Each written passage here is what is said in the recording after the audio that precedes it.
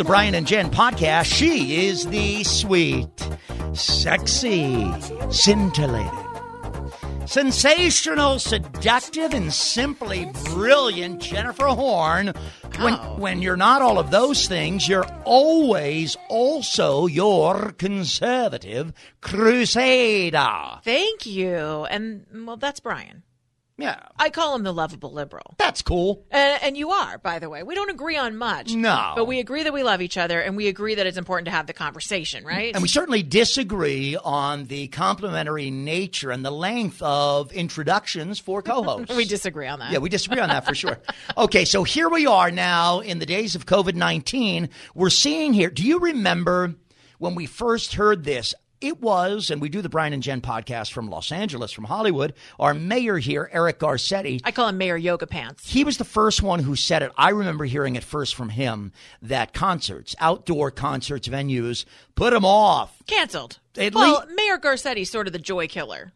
He is the fun place. Anything that is great fun in life, anything that brings you happiness or joy, whammo, there it goes. Yeah, Mayor Garcetti just kills it. That is true. And he said, forget about it. 2021, maybe if you're lucky. Yeah, and a lot of these concerts have that you've heard about. I had tickets, for instance, to Kenny Chesney this summer. I had a couple of tickets to the Pantages Theater where Hamilton was on tour. And all of those things have been shut down. They've been canceled and rescheduled for 2021. So I want to ask you this question. Okay. Did you ever read the Rolling Stone? It's garbage. It's a garbage publication. Whoa. Stop. It is not garbage. It is not a garbage. Oh, yeah. No, it's not. I don't even line the – if I had I don't have a bird. I'm not one of those people. If I did have a bird, I don't even think I would subject my bird to having the Rolling Stone line the bird cage. My face is contorting. I just don't quite know. Yeah, you all right? How to this is so distasteful. You got the Ronas? You might not be one of those people with a bird, but you're certainly one of those people who says, do you read the Rolling Stone? Yeah. Well, do you? Wrong. What's wrong with that? Not right. Here's welcome to 2020. Thank you. This is terrible. I'd like to go back to where I came from. Me too, actually. Can we go now together? Yeah, let's get out of here. Do you read Rolling Stone? Rolling Stone magazine. Oh, you don't say the Rolling Stone? No. Oh, it's just, have you even seen the I remember as a Not kid. The Rolling Stone. I remember as a kid, the Rolling Stone was this big, huge publication, and it was glossy and beautiful and like actually mattered. Now the Rolling Stone is like really tiny. It's like a pamphlet filled with just liberal propaganda and junk. Oh, please. Rolling Stone, the magazine, the periodical. The Rolling Stone. No, Rolling Stone. It's a great thing to read if you're into pop culture. Dare I suggest if you're a fan of music or you're into music, Rolling Stone. And if you're into politics and if you're a hip kind of person, like me, and your music is hip and cool because you're hip and cool and you're Look, neither of us are hip or cool. I almost so did we'll it take that out. I almost did it without laughing at myself. Stop.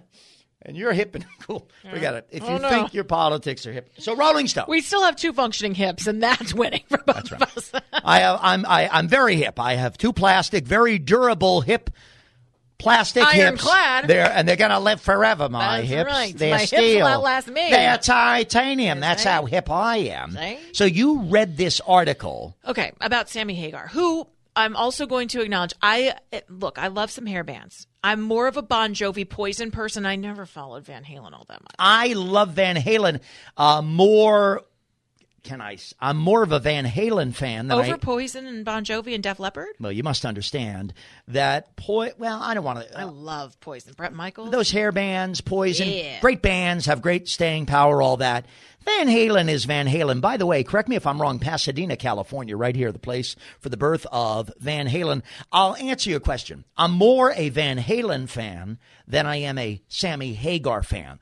But I'm a fan of both. Okay. And so here's the deal. And I don't want to sound so fancy here, but when I used to have friends that had a house. Well, I still have the friends, but they no longer have the house. Right. That was on the beach in Cabo San Lucas. I mean, it was an amazing place. How nice. Oh, my gosh. I used to go twice a year, and it was fantastic. You know, It was so nice to invite me. You told me about this. Didn't Sammy Hagar live in the neighborhood? He was the next door neighbor. And so we'd see Sammy out on the beach a lot in his ATV. He'd be riding around with his kids, and he always seemed like a really nice guy. So that being said, I've always had this soft spot for Sammy, and I think it might continue continue after hearing what he said to the Rolling Stone. To the Rolling Stone.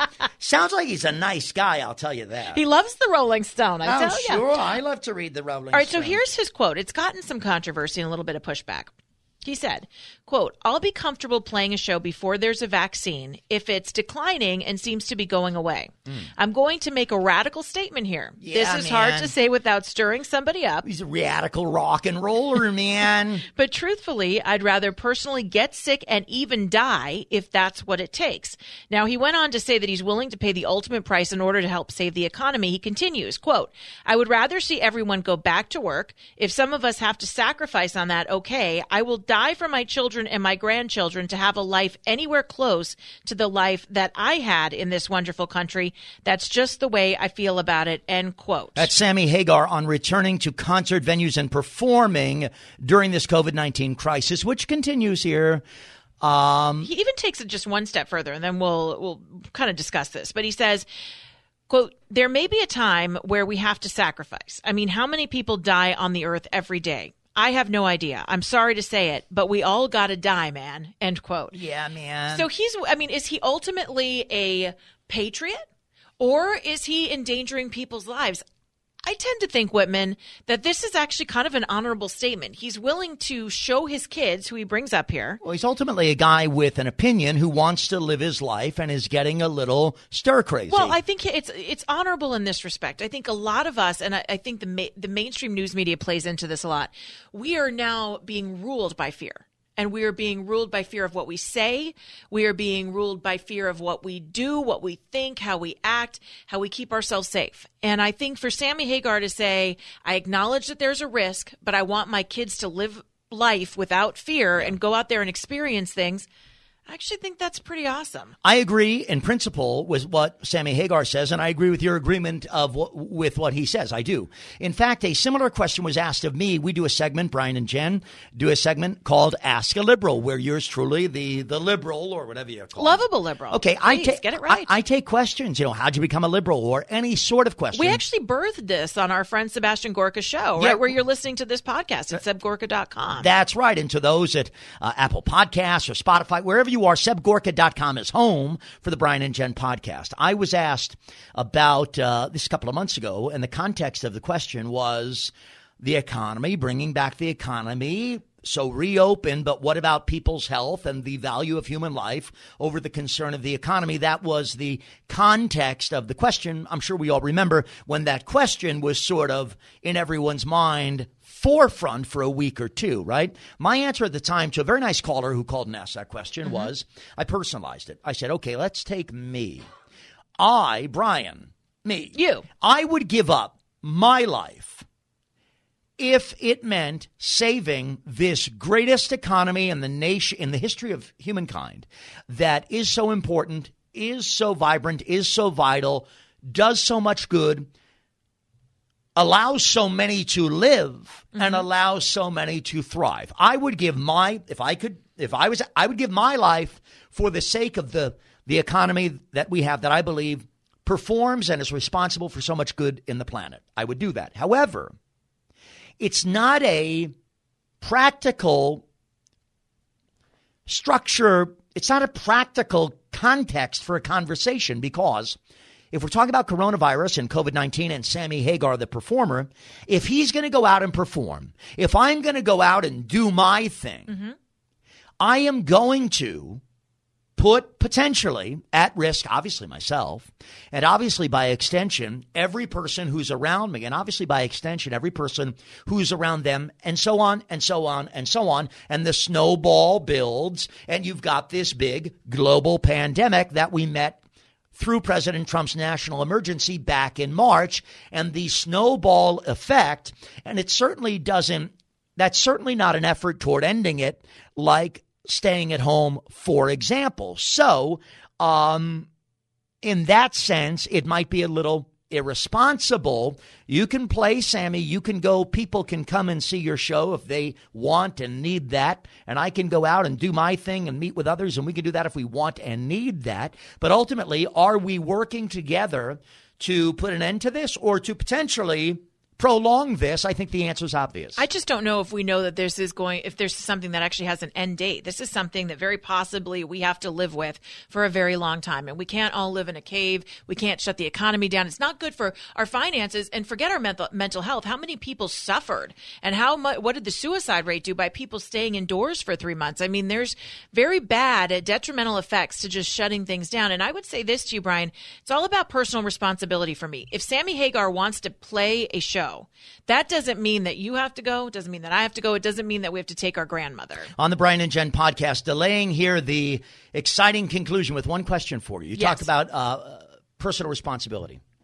If I go back in the old days to a restaurant and you're sitting next to me and I'm smoking, or I'm on an airplane back in the old days and I'm smoking, it's about personal responsibility. And I'm blowing that air on you that could be very detrimental to your health. Right. Whether it's from a cigarette or from my own sick lungs. Personal responsibility. It's not personal responsibility, period, end of sentence, when it potentially puts you and your health at risk. Yeah, you're actually talking to the wrong person about this. Believe me, I appreciate, because I'm not a smoker and I have some asthma that I deal with. I'm pretty allergic to cigarette smoke. So I appreciate selfishly the fact that pretty much everything, at least where we live in Los Angeles, is non-smoking.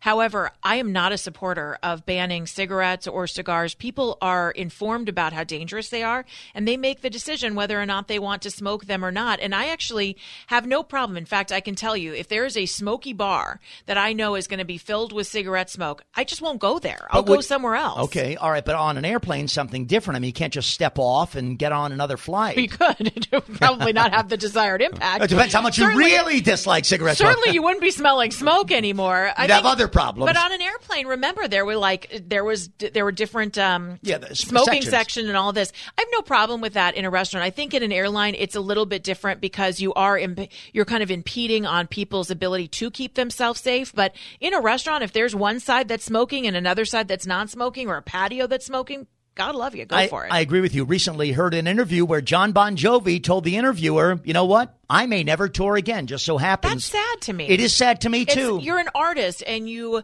thrive on your performance. And to just say, you know what, I'm going to wrap it up because I'm afraid this is all fear-based thinking. I don't know. People have the right to choose. They're going to go to concerts, play concerts, go to protests, knock down. I mean, they're going out and knocking down statues, and we don't hear people yelling at those people to wear a mask. We thank you for joining us, and we hope you download every episode. Subscribe. It'll automatically download for you, and write a nice review only if you enjoyed us. If you didn't, well, then forget the review. Yes. Who wants to read that? Send it to our voicemail. It's the Brian and Jen Podcast.